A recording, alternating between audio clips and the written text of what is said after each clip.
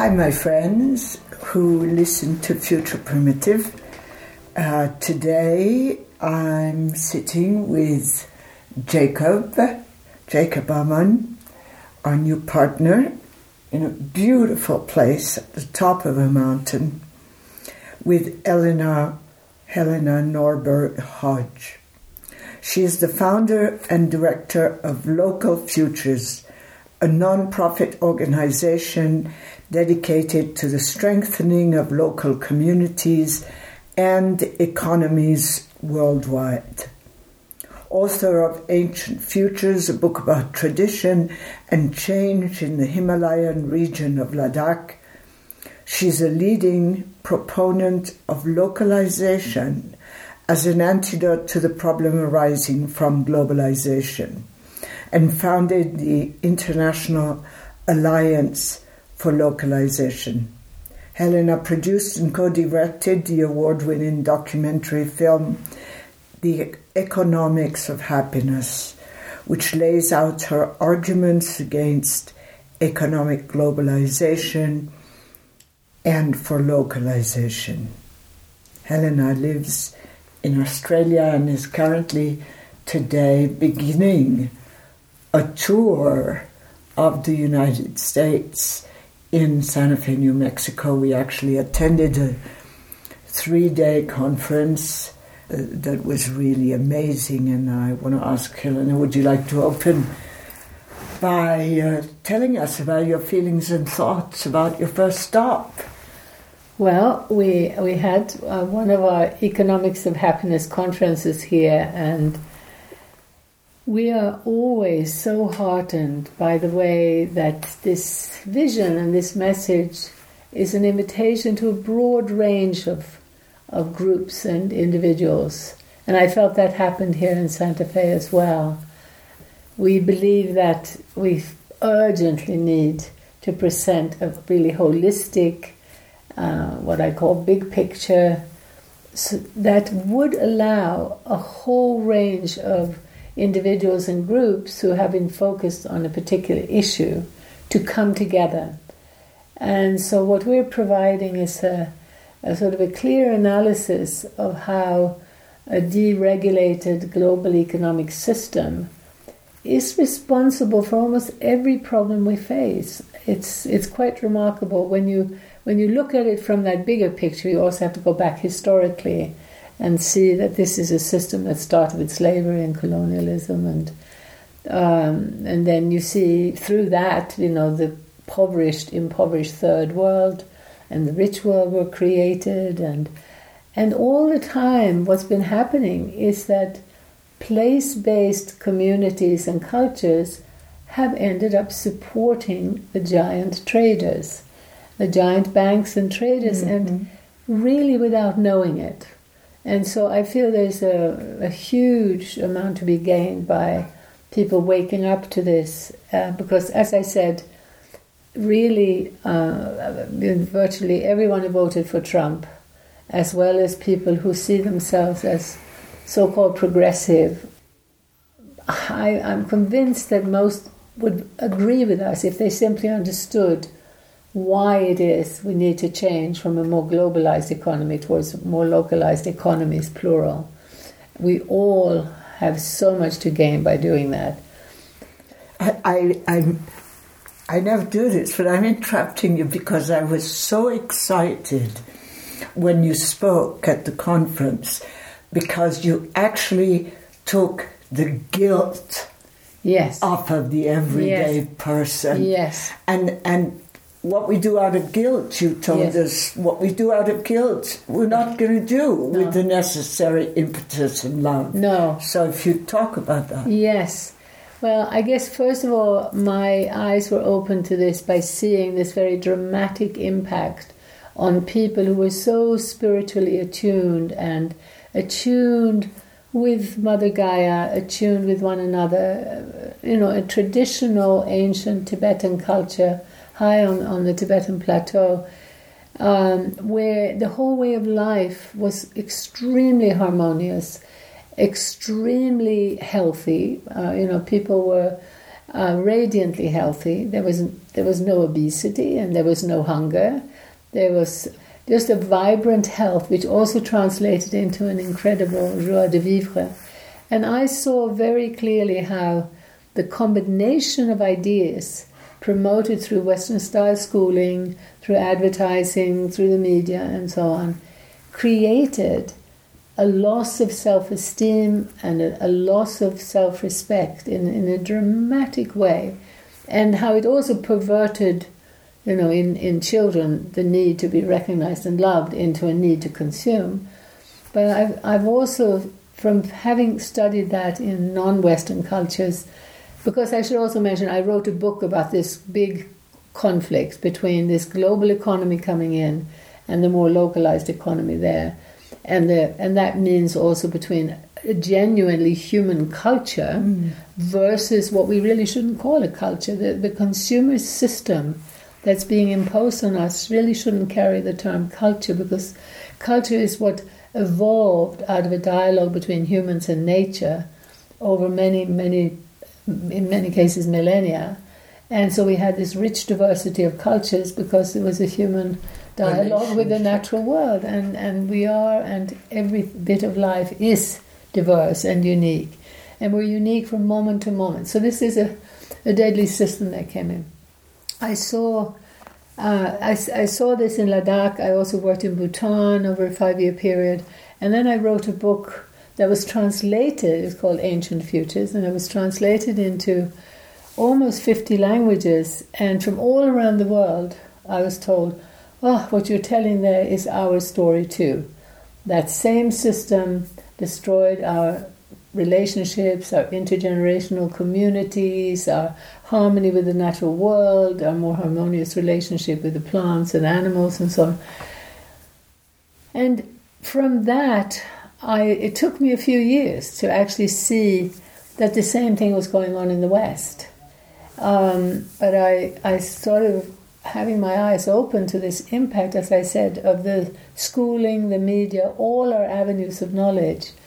And then I realized that with things like eating addictions and so on, there was no voice there telling people, well, in cultures where this global system hasn't come, these illnesses don't exist. Instead, what was happening was that when a child would have an eating disorder, perhaps starve herself to death, the mother would usually be blamed by the psychologist, the doctor, the counselor, all saying, you were too concerned with your weight. The bigger picture, where these poor mothers could have realized that this was not their creation, and that could have liberated them, first of all, to be working on changing what's causing it, rather than blaming themselves. It wasn't available. So, and I see this just across the board. There's been a terrible way, for instance, that the average Western consumer has been blamed for climate change and essentially told, it's your greedy habits, you don't want to get rid of your car, and if you want to solve this problem, then, change your light bulbs and don't go on holiday and don't get into an airplane. And it's been absolutely terrible, because that's been happening while we've had this huge transformation of the economy where big business has moved to so-called poor countries to manufacture virtually everything we need, and even a great deal of the food we get in the Western industrialized countries is coming from the poor countries. Mm-hmm. And with that transformation, the energy consumption has escalated dramatically, and that means CO2 emissions, because of the way production changed, not because of the way that we consumers were behaving. So I really feel this bigger picture is a very important message, because once we understand better in a systemic way what's going on, it's so clear that localizing economic activity has these incredible and numerous benefits, and it has to do with regaining a sense of healthier identity, which is vital for our children, but even for us as adults. Mm-hmm. It has to do with dramatically reducing energy consumption and packaging, along with it. So the mountains of plastic and so on are there because big business needed that to keep things on the shelf for months and years, to transport things across the world, and. So I can talk endlessly about it. So during your lecture, you mentioned that after Berlusconi left, this 5-star political party in Italy has risen up, and it's not very well known in America, as was evidenced by the number of people that knew it at the conference. Were you equally impressed with Bernie Sanders' campaign and the message and the political movement that happened, even though there was a lot of challenges that he and the people like me who worked on it came up against? Were you impressed by that, or what did you feel about that movement?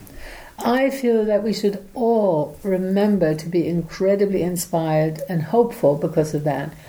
It's easy to forget and to think, oh, well, Trump won.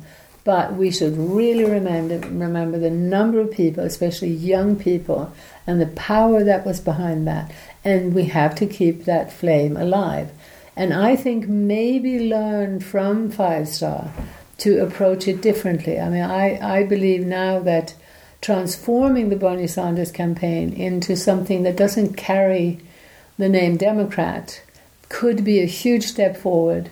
And I think we should be careful also not to label it green, because we need to reach people who are feeling absolutely disempowered, totally marginalized, have their jobs destroyed, and they are ending up blaming, with the help also of the corporate media, they're blaming everything but the corporations.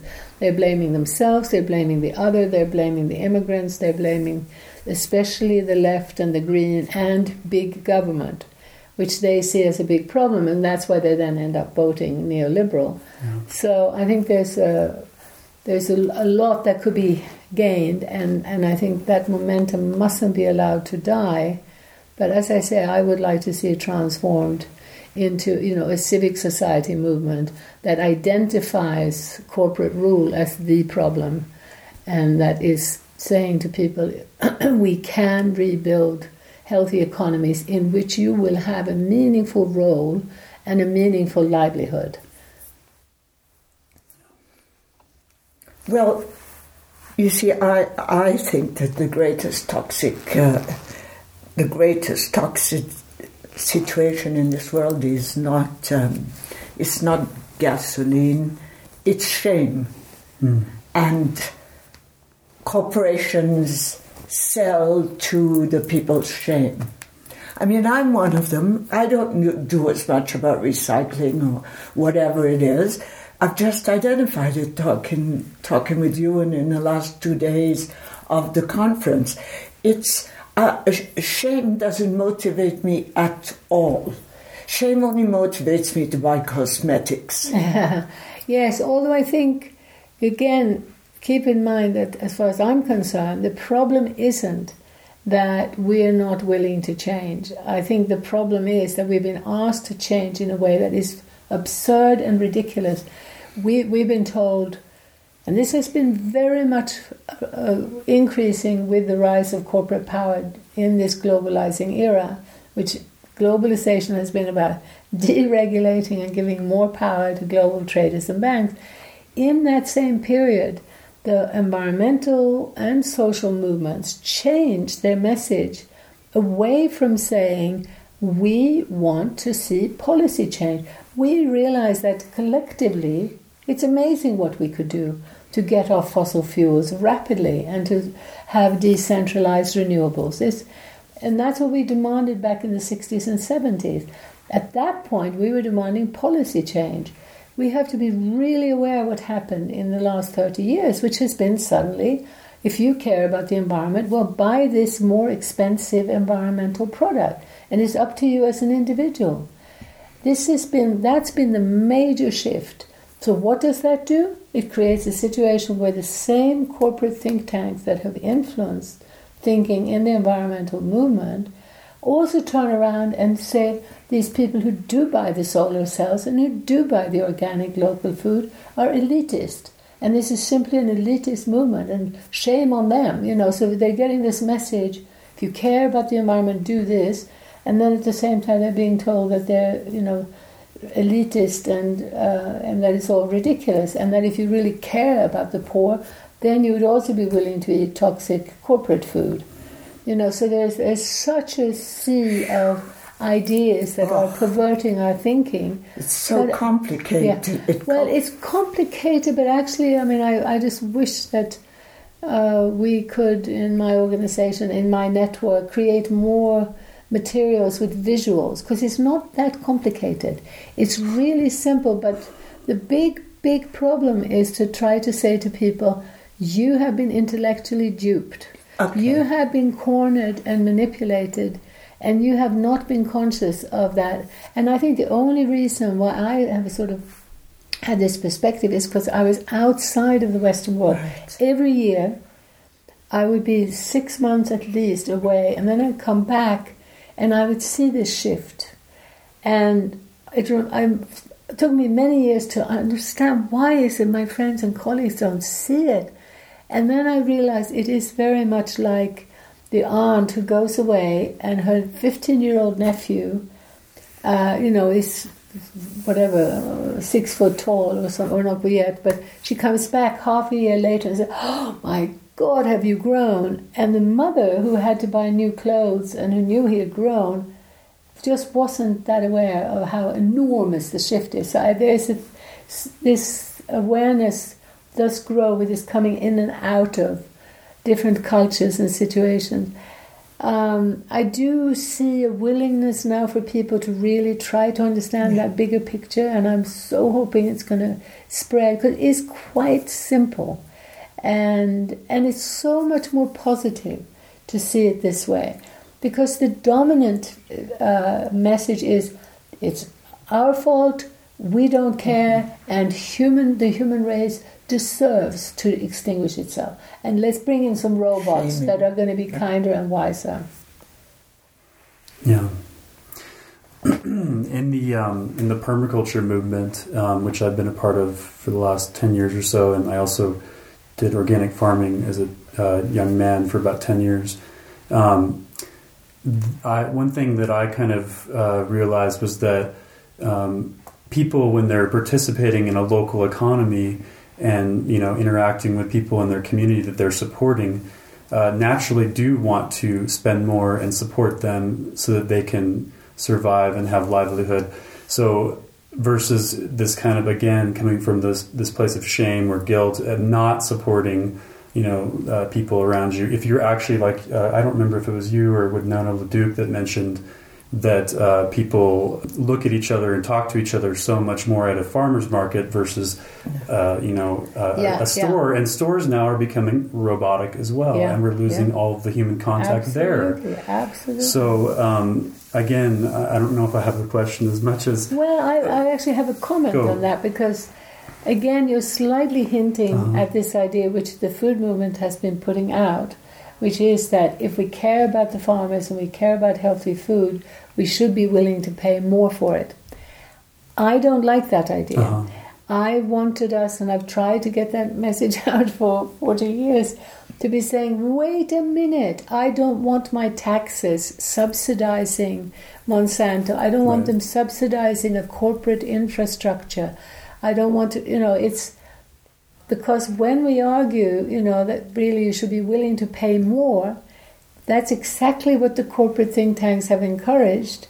Because again, that means, the people who can afford to pay more should be willing to pay more for a healthy environment.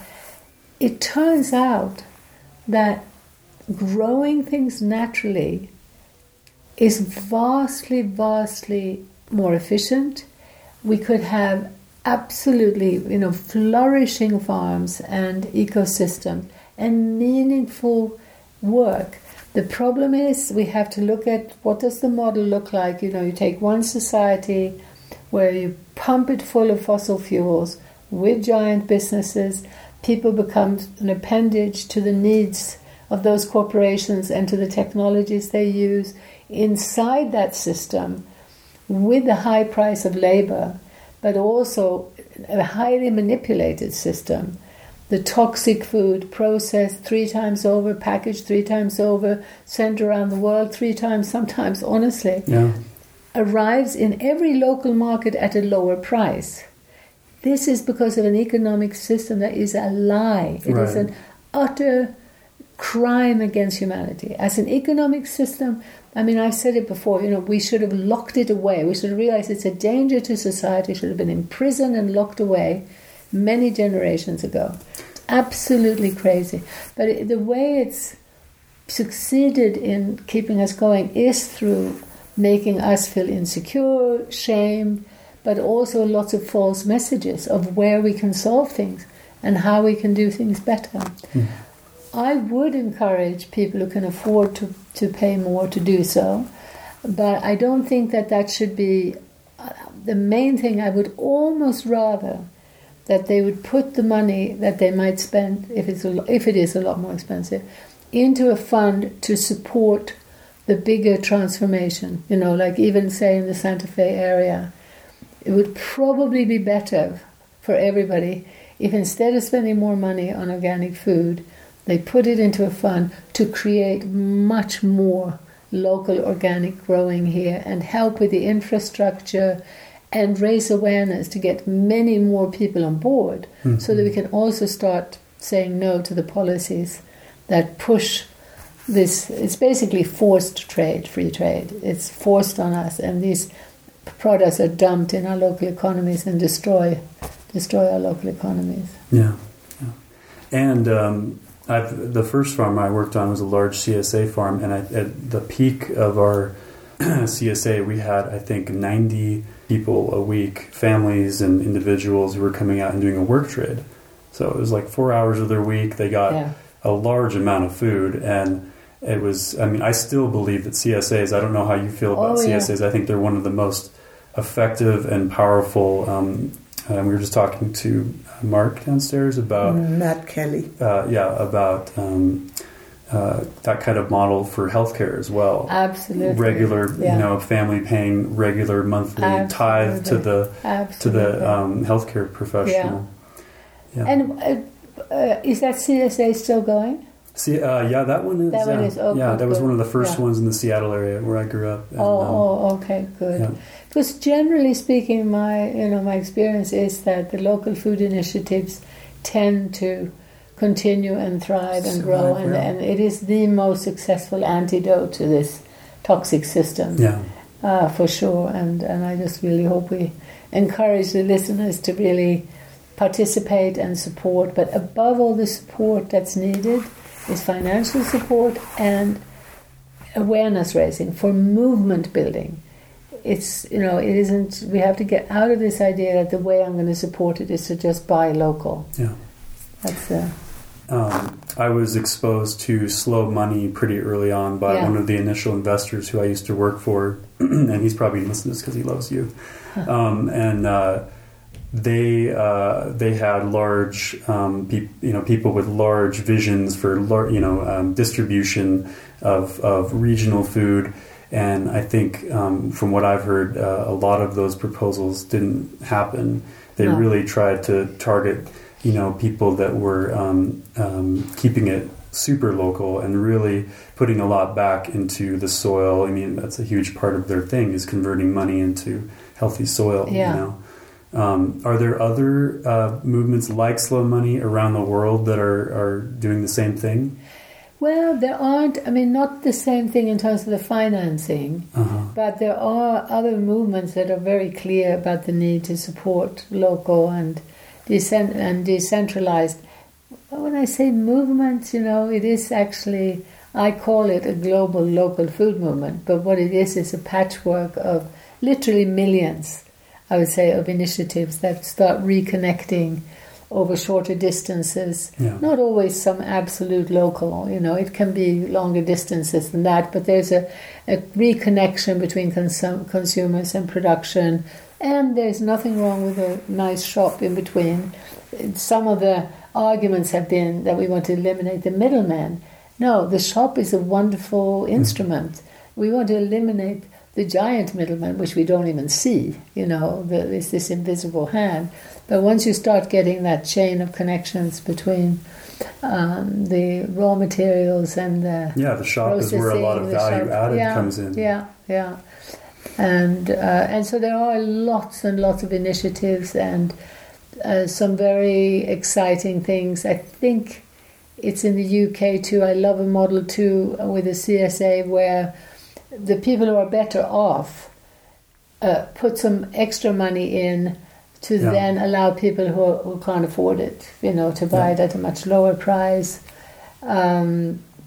What I also really like is I'm seeing a lot of emphasis now on trying to create training institutions, where incubation centers and also actually sort of new farming schools.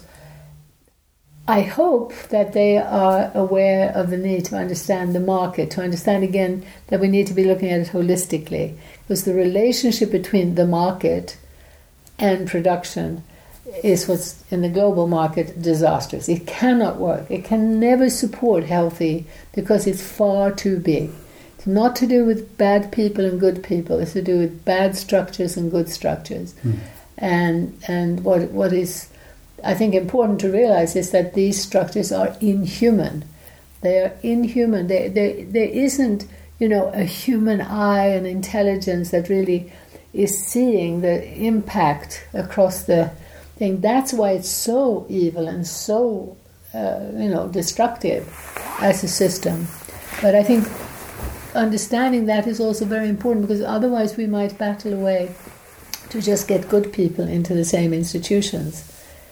And that certainly doesn't work. Because there are some good people in some of these big corporations. Very rarely do they want to address that these corporations need to shrink in size. That's a difficulty for sure. Which is why I also feel the great hope lies from the bottom up. When I say the bottom up, I think the middle class in particular needs to play a leading role in contributing either through volunteerism or finance to build this movement. Once again, this brings me back to the matter of dignity. A lot of what the corporations give us has stripped us of our self-love and mainly of our dignity. So I want to ask you, when you're traveling around, what you describe about the people in Ladakh when you went there is pure, to me, it's pure dignity. So how do you participate, and how can we participate in growing dignity? Well, the key really is, I see it everywhere. The key is reestablishing deeper, authentic relationships with others. And what we don't realize is how we've been driven into a system where we're afraid to show who we really are. We're afraid to be vulnerable. We're afraid to say, the things are not going well, because there's this idea we have to be perfect and perfectly happy. And we don't realize now, particularly with the young, how the social media means that they're internalizing what previously the media did from the outside. Now they're using their Facebook pages to compete and show, I'm having this wonderful time. And it's quite clear now that even 6-year-olds feel depressed, when they get off Facebook. So part of it now is to be very aware of how these structures and systems have this speed, and the technology is separating us further and further, and to make much more conscious attempts to rebuild live face-to-face culture and deep connection to nature. And where it comes together so beautifully is in the local food movement, where people often will be engaged in productive work as well as sharing together the work, and it allows for a pace of connection that is, again, human. It allows for intergenerational relationships like so many other activities don't. Right. So I've, there was a 15-year-old boy in Australia who saw the economics of happiness, and he became convinced that he wanted to become an ambassador for this. And when he joined a community garden, he said, I was so different. He was the youngest in the community garden, but he found just such positive reinforcement and a sense of self that was completely different from what he'd experienced, in the nuclear family or in this monoculture at school that becomes structurally competitive. Mm. So the reconnection also requires a bit more of that big picture, stepping back, really learning from indigenous culture. I like to talk about everyday indigeneity, not just saying, rites of passage, which is a day or something in the whole life of a person, just taking the ceremonies and the rituals, but thinking, what was everyday life like? And there are certainly, my book, Ancient Futures, does describe that to some extent, and there are other reports, usually from earlier periods where people were able to spend a longer time actually living in non-Western cultures. There's a huge amount to learn from the benefits of that more intergenerational, community-based and nature-based way of life. Beautiful. I'm going to switch to economics again a bit. And there was one thing that I don't know if anybody brought up at the conference because we didn't hear every lecture, but blockchain technology and cryptocurrency is really hot right now. And I feel like a lot of that is fueled by greed and a kind of shift in people who have a lot of technical skills and savviness and see an opportunity to shift resource and wealth from those who had power and wealth to kind of a techno elite, but then there's this promise of decentralization, and yet we have cryptocurrency mining farms in China that are running in 102 degree weather Fahrenheit in the U.S., and they are consuming vast quantities of energy just to be able to move money around so that people can explore this alternative system. And it feels like an ecological nightmare, and yet there's so much promise in the potential to reshuffle the deck if that can be done somehow technologically. Do you have a perspective on I do. I'm very glad that you're a bit skeptical. It's very worrying to me, the way it's being romanticized, and I think the idea that it would genuinely decentralize power, I think, is extremely naive. I think, for again a whole range of holistic, systemic reasons, this is not the right way to go. We need to relegate money to its right place. I don't think we need to do away with it completely, but it needs to be clearly a symbol of wealth. Now it's been turned into a complete make-believe tool for people who have a lot of power, and when you have the power to create money and control the media and people's thinking, you've got a very, very destructive form of centralization. To decentralize would mean starting to relate the currency to real value, to real resources, and it really needs to be culturally relevant. It needs to come back to a diversity of currencies. And as we look at where we are today, a meaningful shift is going to be to insist that the treaties that are deregulating global finance start changing into treaties to regulate. But again, it's only going to happen if we get that people's movement, the civic society waking up, and some of this is a bit heady and econometric to think it through. And there may be other solutions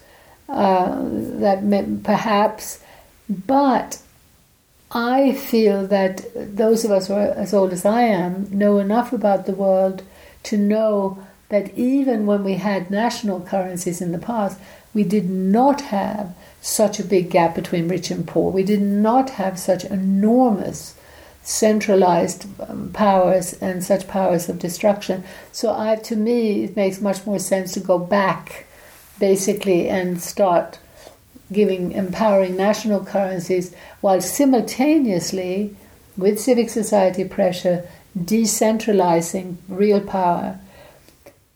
blockchain does not really even recognize the need for decentralization. I think, once you link it to real cultural and ecological realities, it's I think, very simplistic and superficial view. I'm nervous about sounding so harsh about it because I know so many young people, particularly young men, who are very, very enthusiastic about it. Yeah. I just wish they would look at what happened to Bitcoin. Bitcoin, how has that represented any real change in any way? But above all, it's the people who have an understanding of the benefits and the realities of ways of living closer to nature. Particularly people in the Western world who have an understanding of food and farming and the lifestyle that comes with it are more likely to understand what I'm saying. People who've only had an urban existence and have been sort of caught up in that techno world, it's harder for them to really comprehend what decentralization has to look like if we want to prevent the extinction of species, and it basically means if we want to survive.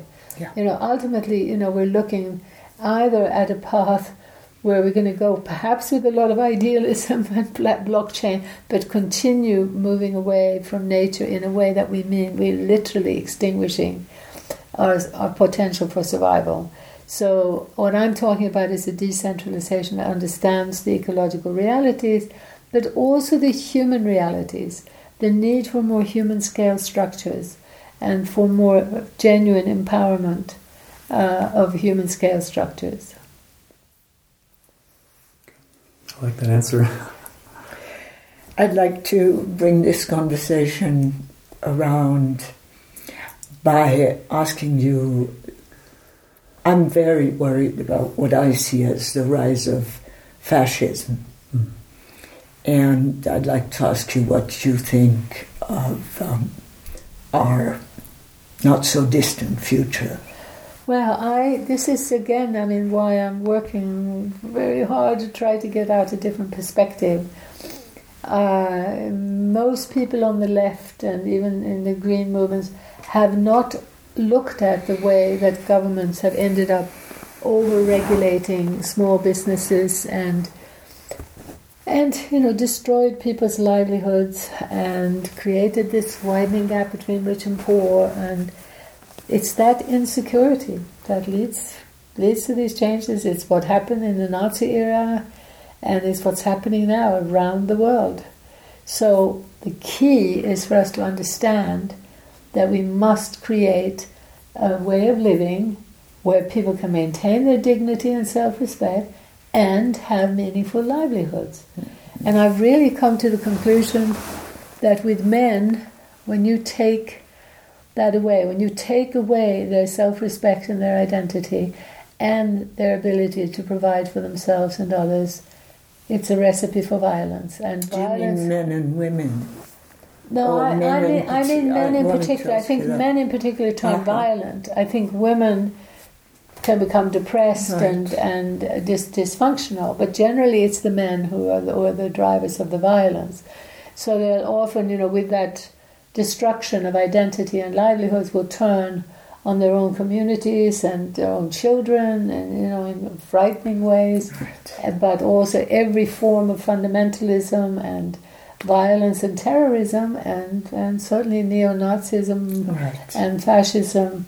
It's driven particularly by the men. It's particularly the men who drive it, and particularly the young men. That combination of testosterone and this complete powerlessness is not a good mix. So again, why really looking at this urgent need for ecological as well as economic literacy. I say ecological, but I think I mentioned before also cultural. Having some understanding of cultures that have worked, rather than some abstract idea of a completely new form, of a new way of doing things, based on some kind of techno fix. We're losing time, I think, if we run down that direction. Interestingly enough, even in my movement of more decentralist and localist thinkers, I've found that a lot of the men tend still to fixate a lot on techno fixes. And so even local currencies, I think, were overemphasized and have not worked that well. It's a lot of work. Yeah. Then they're really not working. Mm-hmm. Yeah. Would you tell us one enthusiasm and hope that you hold very dearly? Oh, yeah. Well, my greatest hope and what keeps me going is my absolute faith in human nature and nature. So I derive, daily satisfaction and hope and joy from my relationship to nature, but also to the wealth of positive initiatives that are spreading around the world.